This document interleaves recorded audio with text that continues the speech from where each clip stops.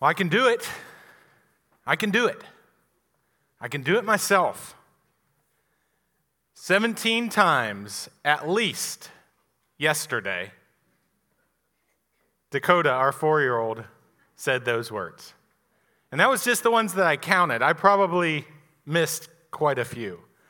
But it's a phrase that we hear a lot around the house right now. If you have kids, I'm sure you've heard it plenty of times too. But Dakota, she's 4. She's in the wheelhouse for that right now, right? In her effort to show how grown up and how big she is, she says it all the time. I can do it. So just yesterday, getting in the car, hey, let me get you buckled in the car. I can do it. On the playground, hey, you want me to help you climb up there so you can do that? I can do it. At the restaurant, hey, please let me help you carry that drink to the table. I can do it. She wants to show how big she is, so she declares with confidence, I can do it. And often she can. Her seatbelt got clicked in. She made it to the top of the playground. And the drink miraculously made it all the way to the table. But there are other times where she says, I can do it. And then a little bit of time passes. Some frustration builds. And then reality sits in. And I hear, Daddy, can you do this for me? I can't do it. And you know what? I love it.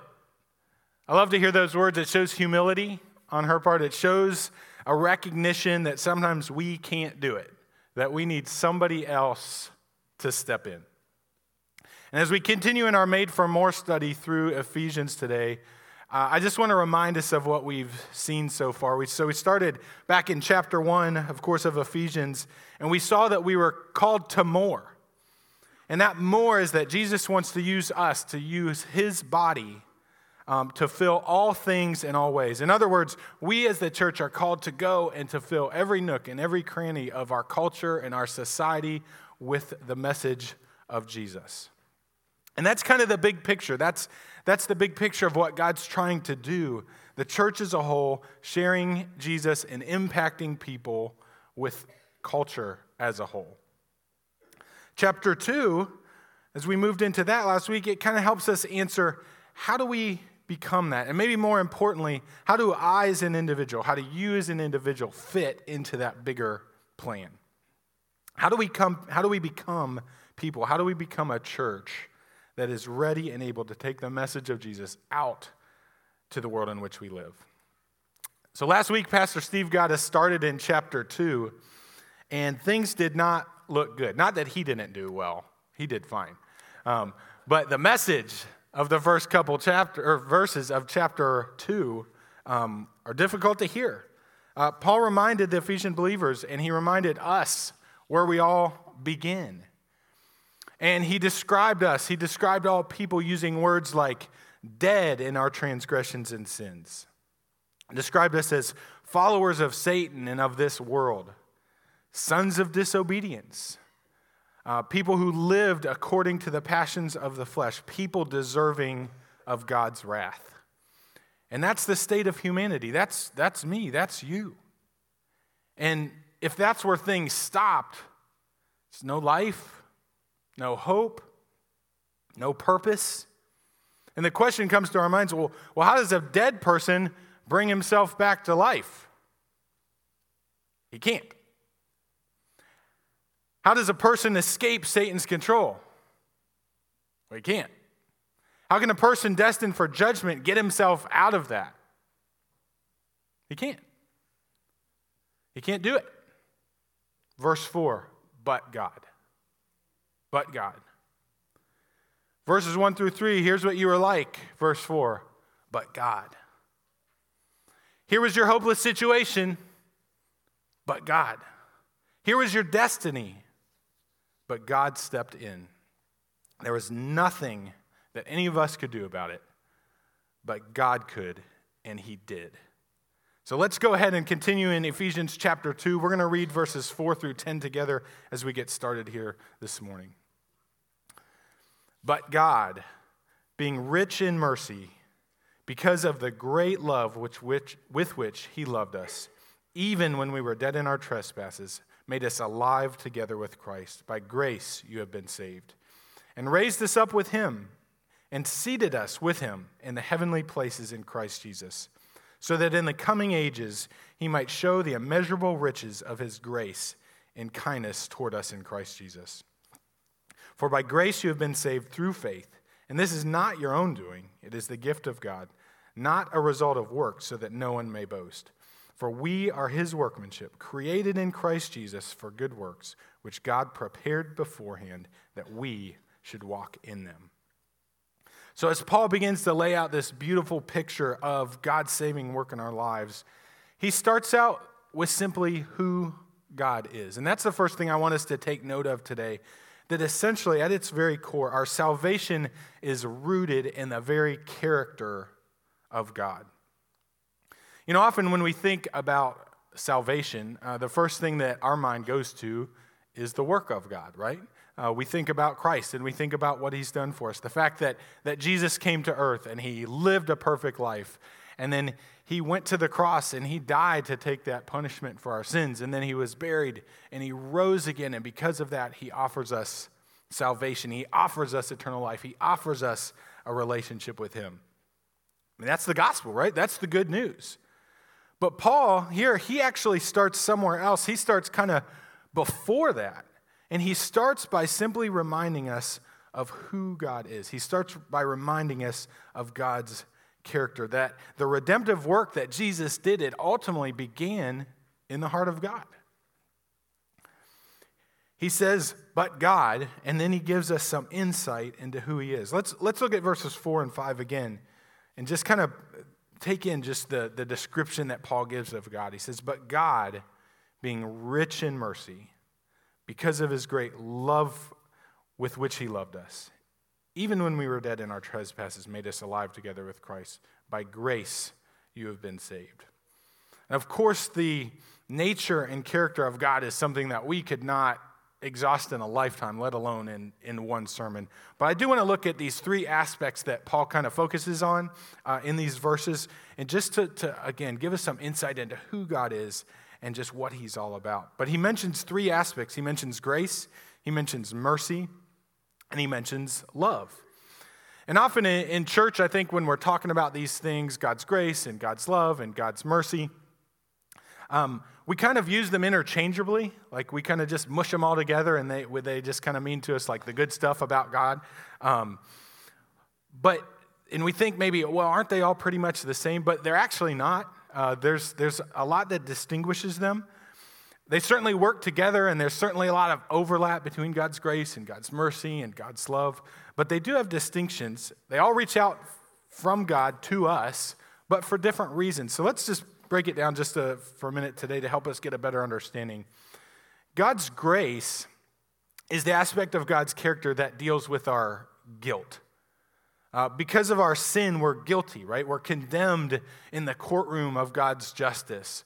We deserve punishment. But because of God's grace, we don't get that punishment. We can receive forgiveness. We get what we don't deserve. We get that forgiveness. On the other hand, his mercy is part of God's character that deals with our misery. As we read last week, we probably walked away, man, things don't look good for people. We're hopeless. We're in a difficult situation. It's something that we're dealing with pain.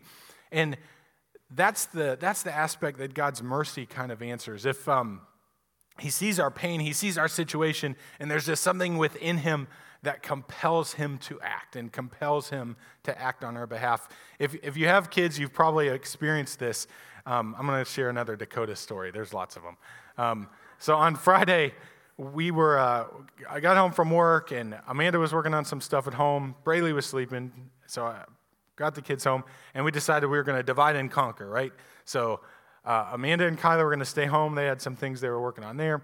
Dakota and I were going to go run a couple errands. Well, one of those errands that we were going to run was to run by and get some gas in my car. So we'd go out, and so getting gas, wrapping things up, and then just all of a sudden I hear wailing coming from behind me, right? I'm in the front seat, and she's just crying. And Dakota's a tough kid, so she doesn't do this very often.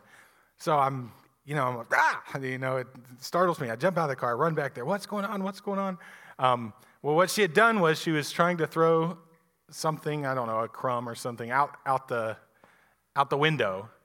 And as she was doing that, she decided to roll the window up.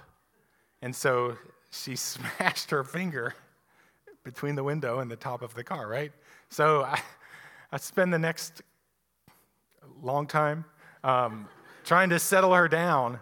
But in that moment, as a dad, if there was anything I could have done to take away that pain, if there was anything that I could have done to take away that situation that she was in, I would have done it. No question asked. She was in pain. She was in misery. She was struggling. I would have done it. In that situation, though, I couldn't. Let me see it. Does it still work? She's fine, though. She is. But that's that aspect of God's character. He sees our pain. He sees our misery. But he can do something about it. And he did do something about it. So there's the grace that covers our guilt. There's the mercy that steps in to intercede for our misery. And then his love is the part of him that just chooses to do what's best for us. It does what's best for us. God did not have to offer us a way of salvation. He did not have to. But he chose to. And his love for me and his love for you is so deep that he made that choice to send Jesus. He made that choice to come and to take that pain and to take that suffering on himself and pay for our sins. The very same people described in verses 1 through 3, those are the people he chose to love. Reminds us of Romans 5:8, right? While we were yet sinners, while we were enemies of God, while we were against him, he chose to come and to die for us. Christ died for us. So Paul begins this section by reminding us that God's character, who he is the foundation of our salvation. He did not save us because we bring something to this table. He did not save us because there's anything inside of me, anything inside of you that was worth saving. It's certainly not because he had to, but because of just who he is, that he is gracious, that he is merciful, that he is loving. He chose to die for you and for me. And these are not characteristics that God sometimes chooses to be. Just like I sometimes am loving, I sometimes am patient, I sometimes am gracious, I sometimes am merciful. He just is. He is these things all the time. And ultimately, salvation isn't because of who I am, but because of who he is. And God reminds us, or Paul reminds us of that. Then Paul goes on and he reminds us what salvation does for us. And that is that when we are joined with Christ, it totally reverses our destiny. Look at verse 5. Even when we were dead in our trespasses, he made us alive together with Christ. By grace you have been saved. And he raised us up with him, and he seated us with him in the heavenly places in Christ Jesus, so that in the coming ages he might show the immeasurable riches of his grace and kindness toward us in Christ Jesus. What a contrast those verses are to what we saw last week in verses 1 through 3. We go from what? Dead to alive. From children of wrath to children of God, to with the world and with Satan to with Christ. This reversal takes place when a person is joined to Christ, when we become connected with him. Notice that language, made together with Christ, raised up with him, seated with him. It's all about our connection to Jesus, right? It's all about our connection to him.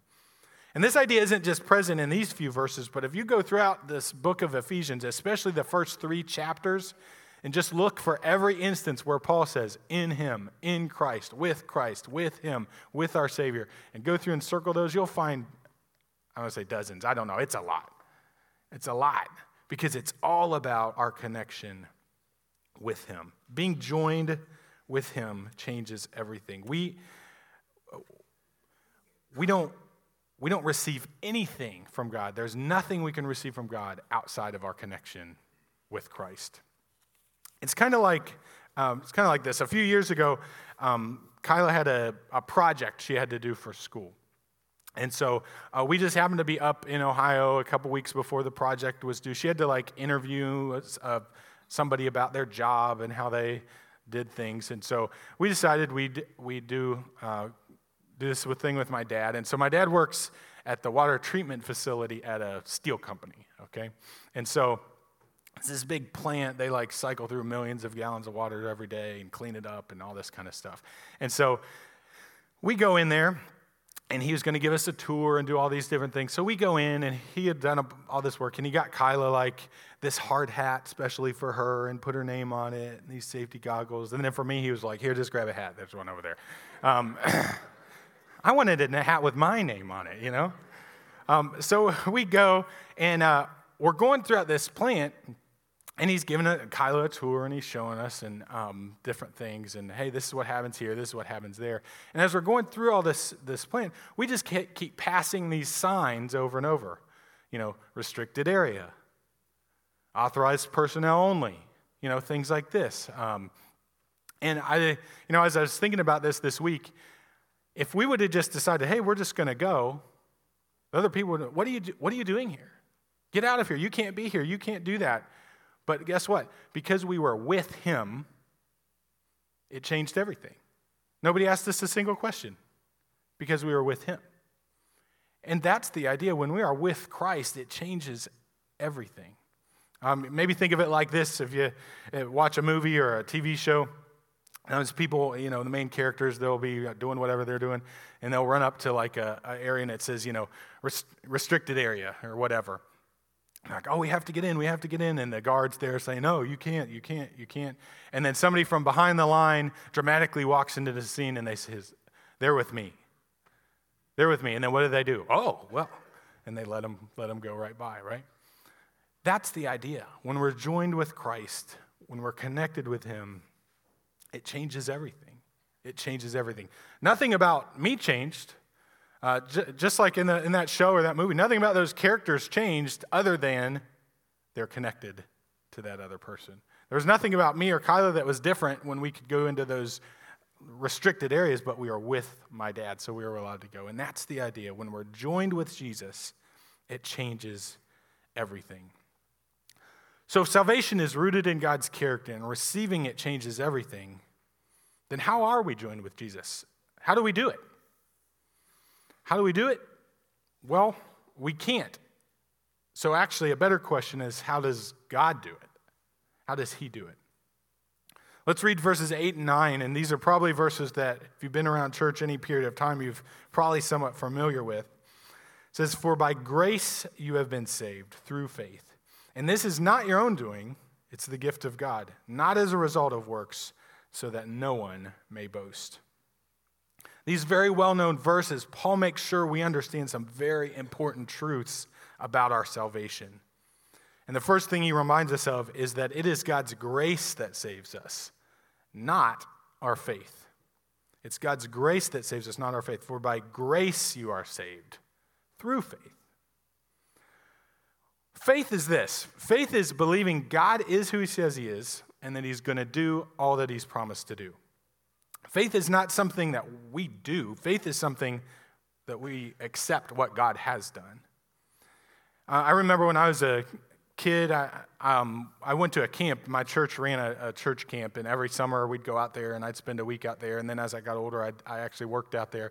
And I remember somebody preaching on this passage, and this is how they explained it. So I'm going to use this. You may have heard it before, but they explained it like this. That salvation, imagine you have a lamp up here, okay, like a floor lamp. I could have brought one, but I didn't think about it.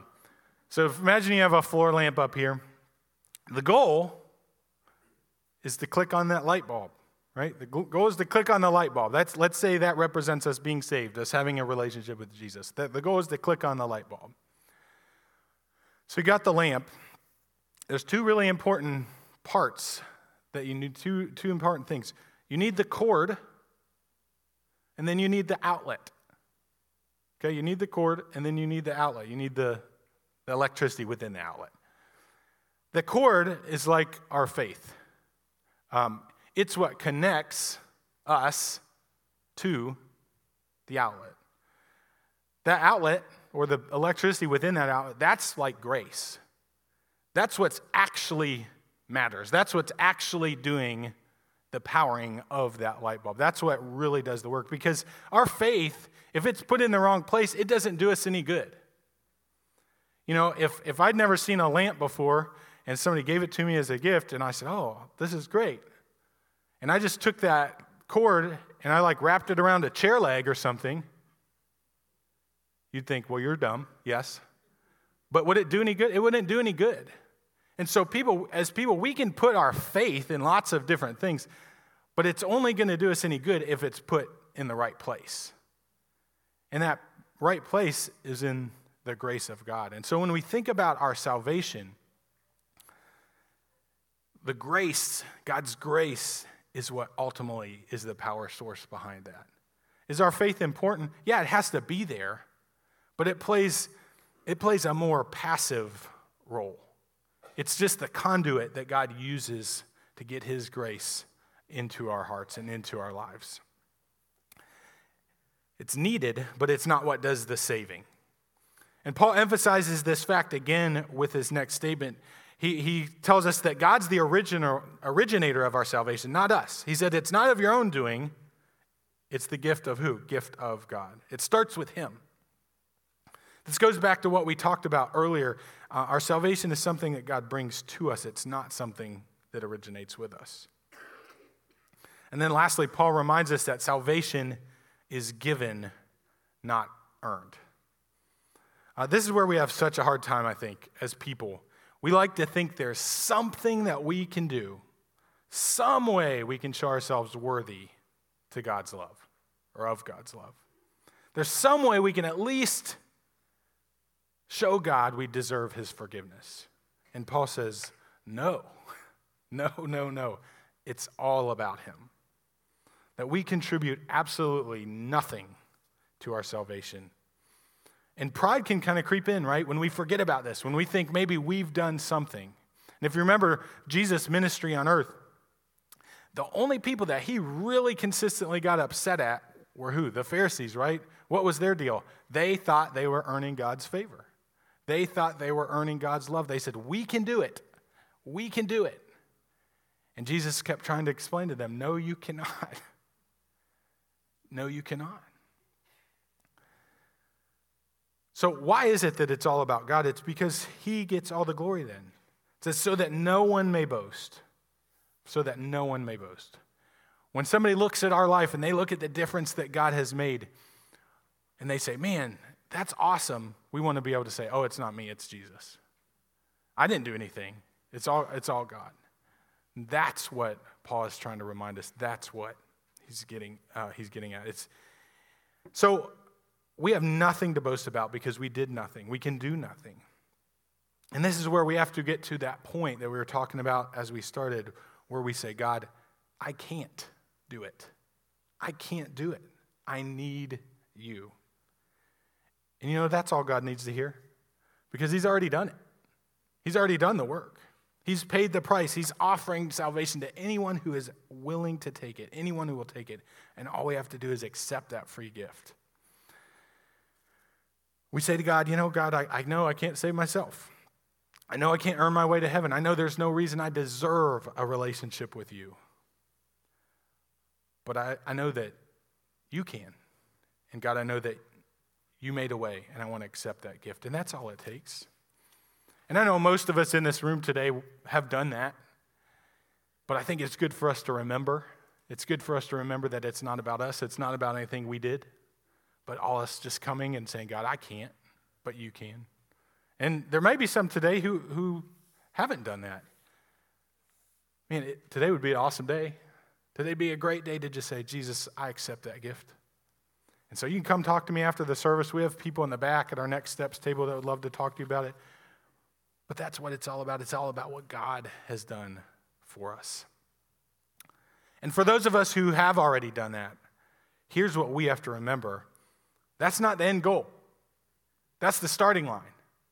That's the start of the race.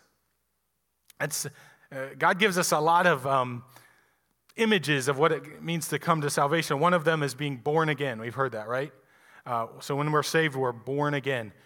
Well, when you're born, that's not the end. That's the beginning. That's just the start. right? Another image he gives us is that when we come to know Christ, it's like a marriage. Well, that's not the end. It's not. That's the beginning. That's the beginning. We've got a lot of young couples that are looking forward to a wedding. Like, that's the beginning. That's not the end. That's the beginning. And so we have to remember that. And that's what verse 10 tells us about. Verse 10 says, "For we are his workmanship, created in Christ Jesus for good works, which God prepared beforehand that we should walk in them." What this means is that God doesn't just save us so that one day we can go to heaven. That's part of it, but that's not the ultimate purpose. He saves us because he has a mission for us now. God didn't just save us from something, he saves us for something. Paul says that we're his workmanship. That Greek word there actually means poem. So it's this idea that we're kind of God's poetry in motion, that he's created us to be his masterpieces, which he created in Christ Jesus for good works. Now, I want us to notice how Paul puts good works in their proper perspective. Does God want us to live good, godly lives? Yes. But that's not what saves us. We shouldn't live good, godly lives, or we should, not so that God loves us more, or so that we earn salvation, but we should live it that way because God loves us and because God has saved us. And that's a big difference. It's really a big difference. What this is saying is that if you know Jesus, then God has a specific mission which he has prepared and planned specifically for you to live out. God's done the work in the past. If you look at all this language throughout this verses that we've been talking about, anything that talks about our salvation is past tense. Because remember, Paul's talking to believers. He's saying God has already done this for you. And then we didn't really get to dig into it a whole lot, but in verse 7, Paul says, "In the coming ages, he might show the immeasurable riches of his grace and kindness toward us in Christ Jesus." God also has a plan for our future. If you can imagine the blessings that God's given you now, it says that in the future, he has plans to give us immeasurable riches. Like, it's going to be more and more and more and more. And a lot of times we think of those things. We think about heaven. We think about what God's going to do there. So we think about what God's done for us, and we think about the future and what God has planned for us. But we don't want to miss the now. He wants to use us now. That's what verse 10 is. It's about now.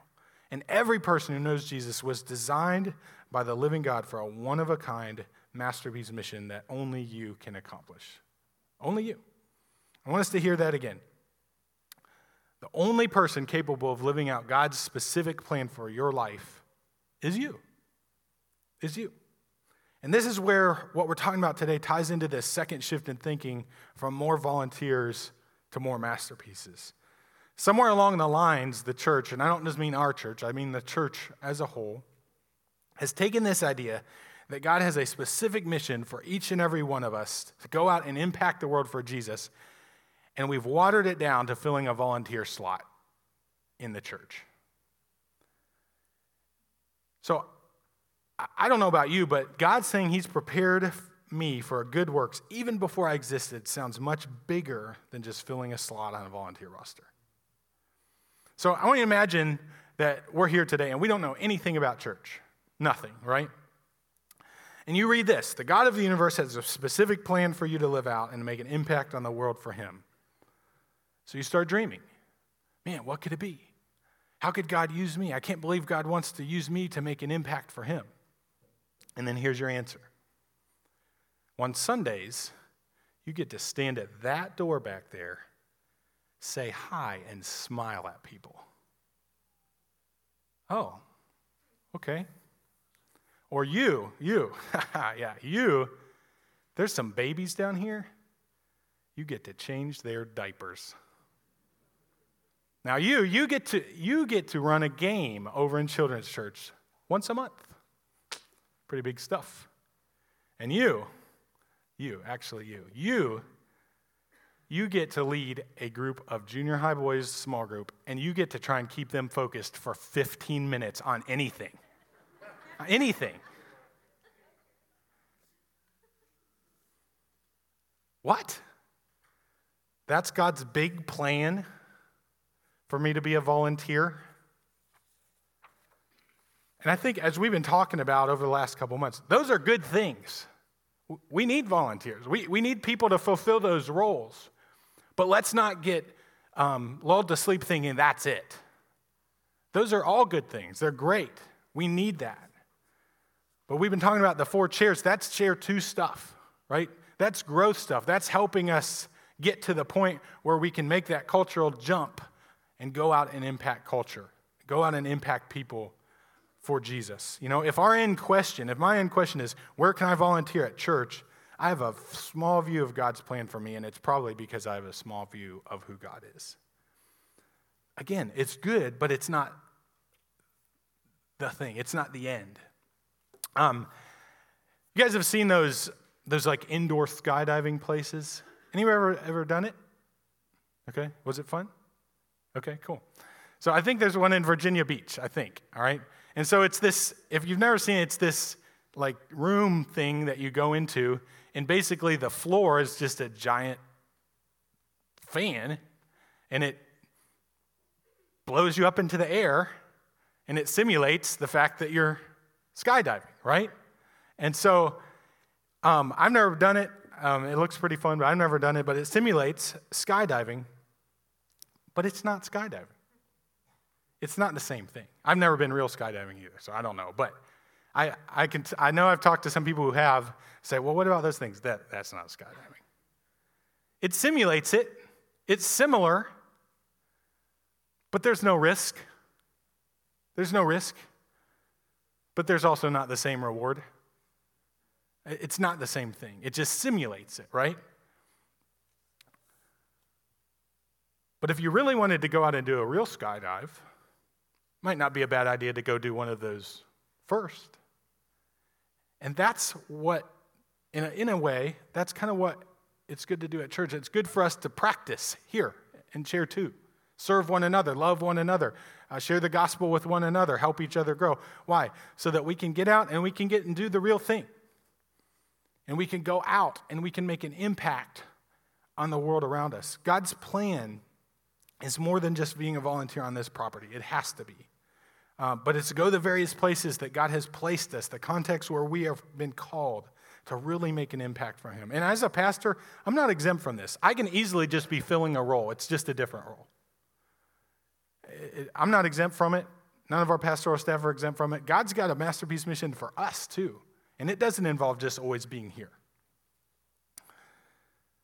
And I think that's why a lot of us, especially if we've been around church for a while, and I don't know if we'd ever verbalize this or not, but have this burning question of our hearts of like, is this really what following Jesus is all about? Showing up, hearing a lesson, maybe teaching a lesson, and filling a volunteer role. Like, is that really all following Jesus is really about? And the answer is no. He wants us to go out, and He wants us to fulfill a masterpiece mission that He is in mind specifically for you. Think about that. The God of the universe has a plan specifically for you, specifically for me. Not just a broad stroke, no, for you, for me. It's not about filling slots so we can provide certain programs, certain services, but it's about saying, how does God want to use me to share Jesus and impact people, especially out there? Especially out there. And I think often as churches, we operate backwards, like we've been talking about lately.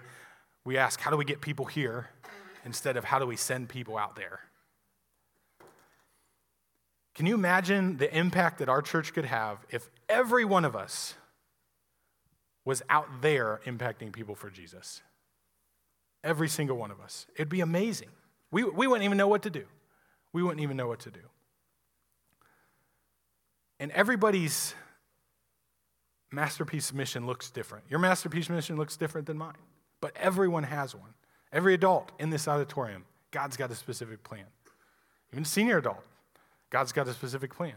Every teenager, God's got a specific plan. Every kid that's in here today that knows Jesus, God has a specific plan for us. So what is your masterpiece mission? I don't know. You have to talk to Jesus about it. He came up with it. He can tell you. He can show us. But is that something that we're even praying? God, can you show me where you want me to make an impact for you? How do you want me to make an impact for you? It involves, I can tell you this, though. It involves each of us taking the good news of Jesus, whatever context where he has called us, and sharing Jesus and impacting people for him. So God has made you, if you know him, into his masterpiece. We know masterpieces aren't much good if they're all just stored together where nobody can see them. They have to be seen to make an impact. God's masterpieces, as God's masterpieces, we don't really do much good if we're just kept in a building with all the other masterpieces. It just doesn't do anything. But for us to make a difference, we have to go out and we have to be seen by others. So as you're thinking about that, does living out God's masterpiece mission sound like it's too big of a job for you to handle? It is. That's what we have to say, Daddy, we need your help. Dear God, thank you so much for today. And we thank you for the opportunity that we have to open your word. And God, we pray that as we do, we would be sensitive to what you want to teach us, that we would be open to the ways that you want to work both in us and through us. And God, I pray that as we go out this week, that we might be asking the question, God, what does your masterpiece mission for me look like? God, what is it that you've called me to do? How is it that you have called me to make an impact in this world? If it's at work, if it's at home, God, I believe it's in all those places, in our neighborhoods, social places that we go, places our kids are involved. God, you want us to take the message of the gospel. You want us to take the message about Jesus, and you want us to fill all things in all ways. And God, I pray that we would all understand that we as individuals have a part to play. And so, God, I pray that we would have the courage to step out, that we'd have the courage to walk alongside as you lead us. God, that we would have the courage to say yes when you prompt us, because you want to use us. God, we don't know why, but you've chosen to use us to make an impact for you. These things we pray in Jesus' name.